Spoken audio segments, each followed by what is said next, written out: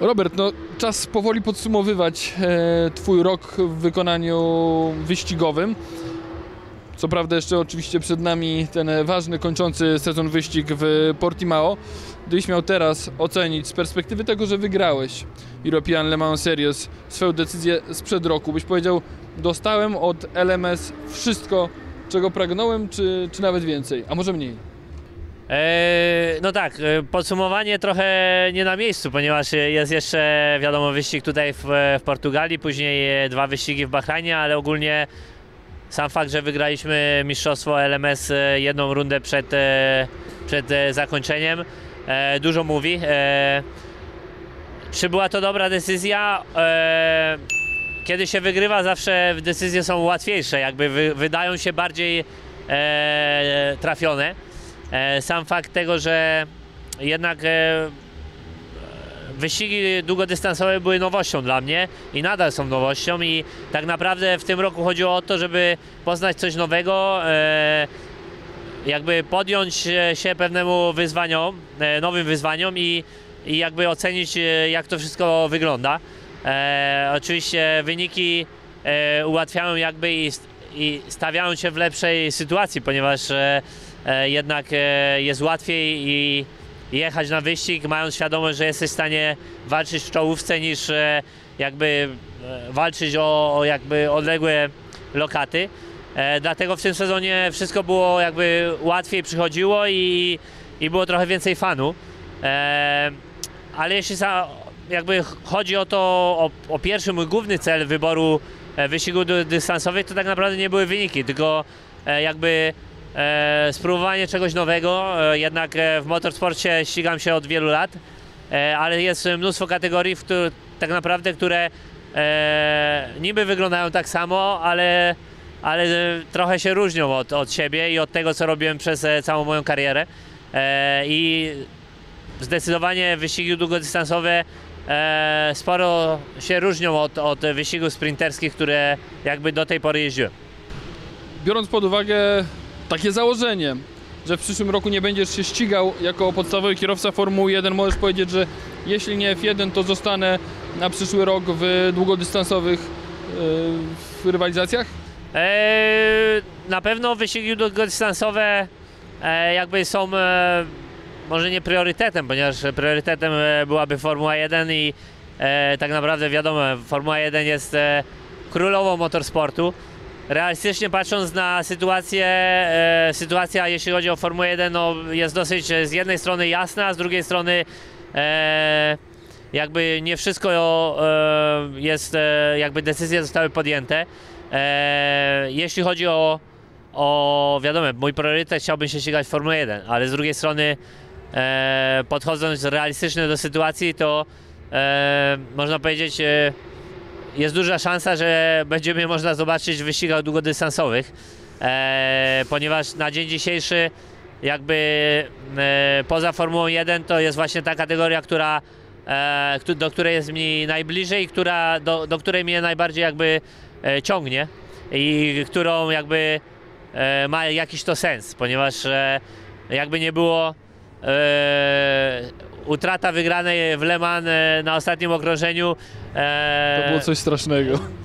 To jest czasami, żeby było pięknie i musi być boleśnie.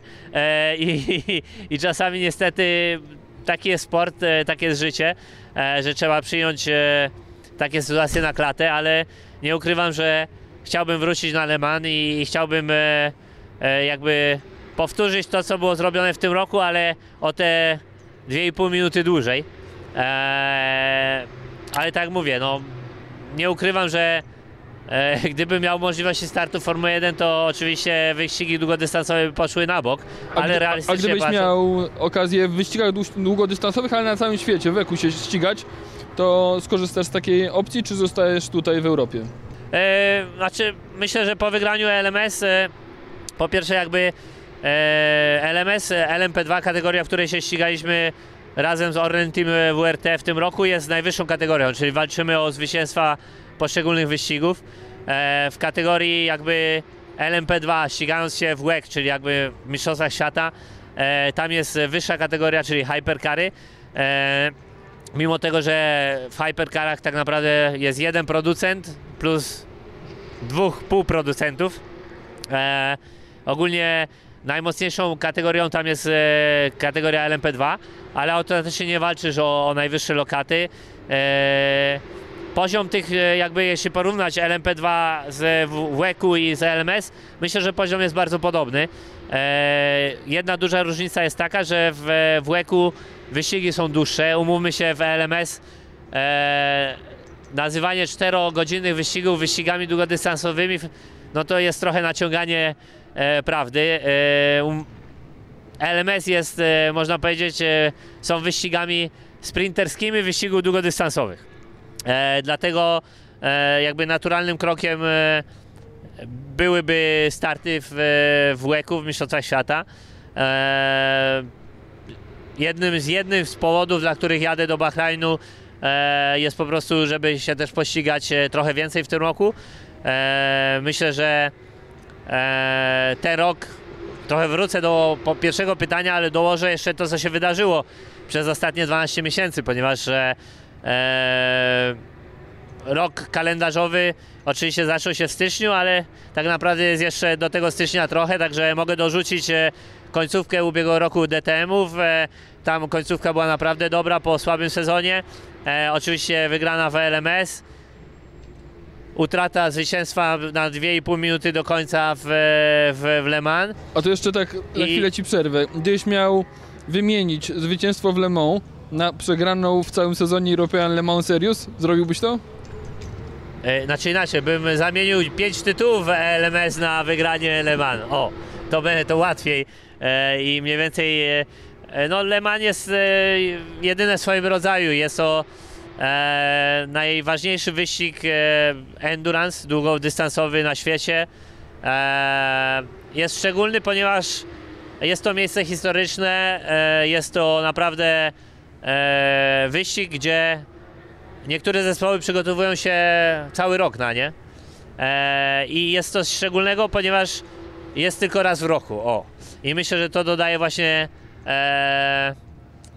piękna, ale też takiego, no szczególnie w naszej sytuacji, niesmaku, ponieważ jak jedziesz sezon, gdzie w wyścigu masz 20, no to wiadomo, że jeden wyścig, jak coś się wydarzy, no to tak naprawdę za 2 tygodnie masz następny, a czasami nawet w następny dzień. Ale wiesz, że musisz czekać 12 miesięcy i tak naprawdę dojechać do końca i utracić zwycięstwo na naprawdę parę minut do końca, no nie jest łatwe do przełknięcia, ale też dodałbym, że no jednak ten rok był bardzo pozytywny, ponieważ wystartowałem też w 2 wyścigach Formuły 1, także z punktu widzenia sportowego działo się sporo i oby tak dalej. Formuła 1, mówisz, cały czas jest dla Ciebie priorytetem, aczkolwiek też często w naszych rozmowach pojawia się coś takiego, że łączenie 2 kategorii jest pewną sztuką, jest wymagające. Ta pozycja kierowcy rezerwowego to też jest dla Ciebie opcja na przyszły sezon? Znaczy, po pierwsze jest to opcja. Nie wyobrażam sobie, żebym mógł połączyć moją jazdę, jakby program sportowy, z bycia kierowcą rezerwowym na cały sezon, czyli na 23 wyścigi, ponieważ jest to praktycznie nie do wykonania.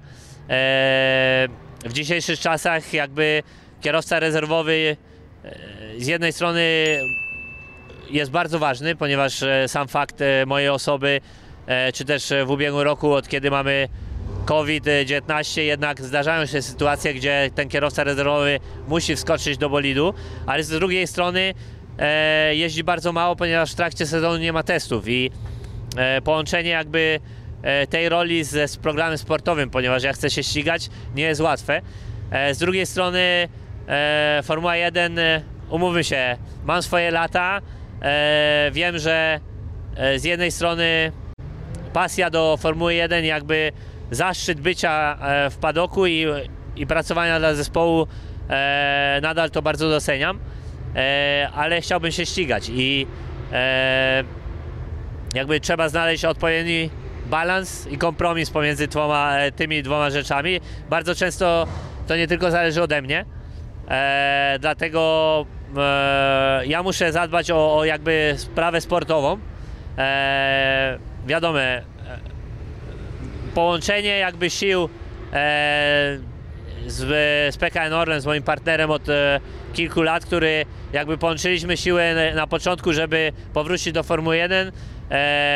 Orlen nadal zostaje w Formule 1, ponieważ jest w Formule 1 nawet kiedy się nie ścigam, ponieważ myślę bardzo często też w Polsce jakby te dwie rzeczy są połączone, tak? Ale tak naprawdę myślę, że Orlen sobie by też dobrze dał radę beze mnie w Formule 1,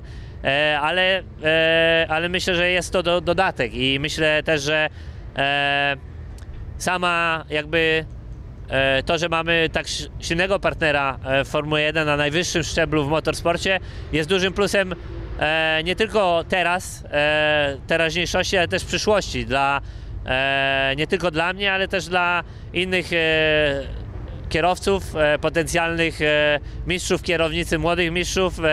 Orlen bardzo inwestuje w młodych adeptów w motorsporcie i bardzo się wiele rzeczy zmieniło, ale wracając do mnie, mam nadzieję, że będę mógł liczyć też na wsparcie i będziemy mogli połączyć siły w programie jakby moim sportowym i jakby to wszystko się zgra w całość, jak to było do tej pory. I tak naprawdę wszystkie strony jakby wiedziały, że dla mnie starty są najważniejsze i są bardzo ważne i tak naprawdę nie widzę siebie niestartującego. O. Kończąc już powoli, bo sam wywołałeś temat Polski jako kraju, w którym mają się rozwijać młodzi kierowcy. Ty między innymi widzę na Twoich mediach społecznościowych, obserwujesz te postępy. Myślisz, że dokonamy takiego, przynajmniej w najbliższej przyszłości, może nie aż tak najbliższej, skoku, jeśli chodzi o liczebność naszych załóg, bo to mnie czasem boli po prostu, że widzę tutaj, idąc przez padok, kierowców wszelkich nacji, a ta polska flaga może nie jest osamotniona, bo mamy jeszcze... Mamy Inter Europol, mamy kierowców, mamy tak, coraz więcej, znaczy inaczej, wracając... Czy to się rozwinie? Wracając jakby, bo to trzeba się cofnąć kilkadziesiąt lat wstecz, ponieważ tak naprawdę my widzimy najwyższą kategorię, tak? Formuła 1, jakby nie było, jesteśmy w padoku jednej z najsilniejszych serii międzynarodowych i wyścigów długodystansowych i widzimy jakby górę, tak? Ale jakby budujemy zawsze od podstaw sprawę i podstawą jest karting. I tutaj tak naprawdę sytuacja znacznie się zmieniła, ponieważ kiedy ja się ścigałem, tak naprawdę Polska była krajem egzotycznym. Teraz na najwyższym szczeblu mamy kilkunastu kierowców.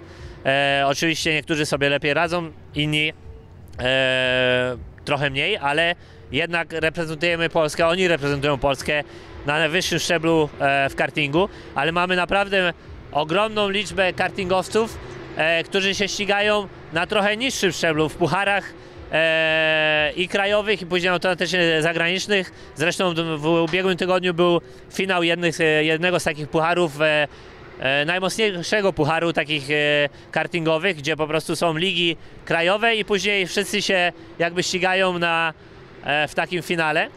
I w Lonato w wyścigu w weekendzie tego pucharu Polska była drugim krajem, jeśli chodzi o ilość kartingowców.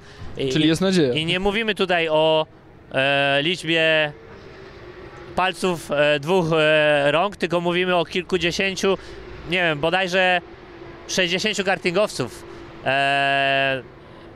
Może się mylę, ale zacząłem liczyć i w pewnym momencie... Nie mamy tyle czasu po prostu. Nie, sam nawet mówiłem wow. I nawet mój znajomy mi powiedział, że byliśmy drugim krajem, jeśli chodzi o ilość, tylko Włosi mieli więcej reprezentantów, a jechali u siebie w domu. I to pokazuje, tak, że coś się zmienia, coś idzie w dobrym kierunku. Oczywiście im większa ilość, tym też łatwiej wyłonić kandydatów.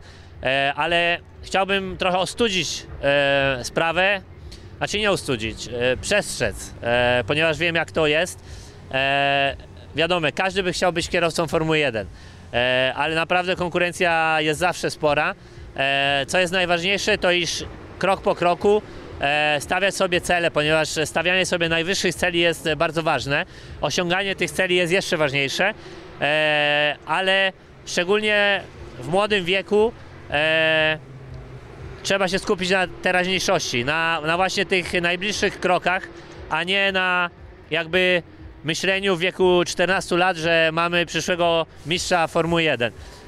Ponieważ tych mistrzów Formuły 1 przez ostatnie tam 10 lat mieliśmy sporo i jakby pompowanie balona zbyt wcześnie bardzo łatwo po prostu powoduje, że nic z tego nie wychodzi. A myślę, że skupienie się właśnie na osiąganiu i stawianiu się coraz lepszym jest właściwą drogą, a wyniki same przyjdą. Jeśli ktoś ma predyspozycję, skupi się na swojej pracy, ponieważ myślę też, że sporty wyścigowe, ogólnie motorsport stał się dużo bardziej techniczny niż kilkadziesiąt lat temu. Kilkadziesiąt lat temu ktoś utalentowany miał dużo łatwiejszą drogę.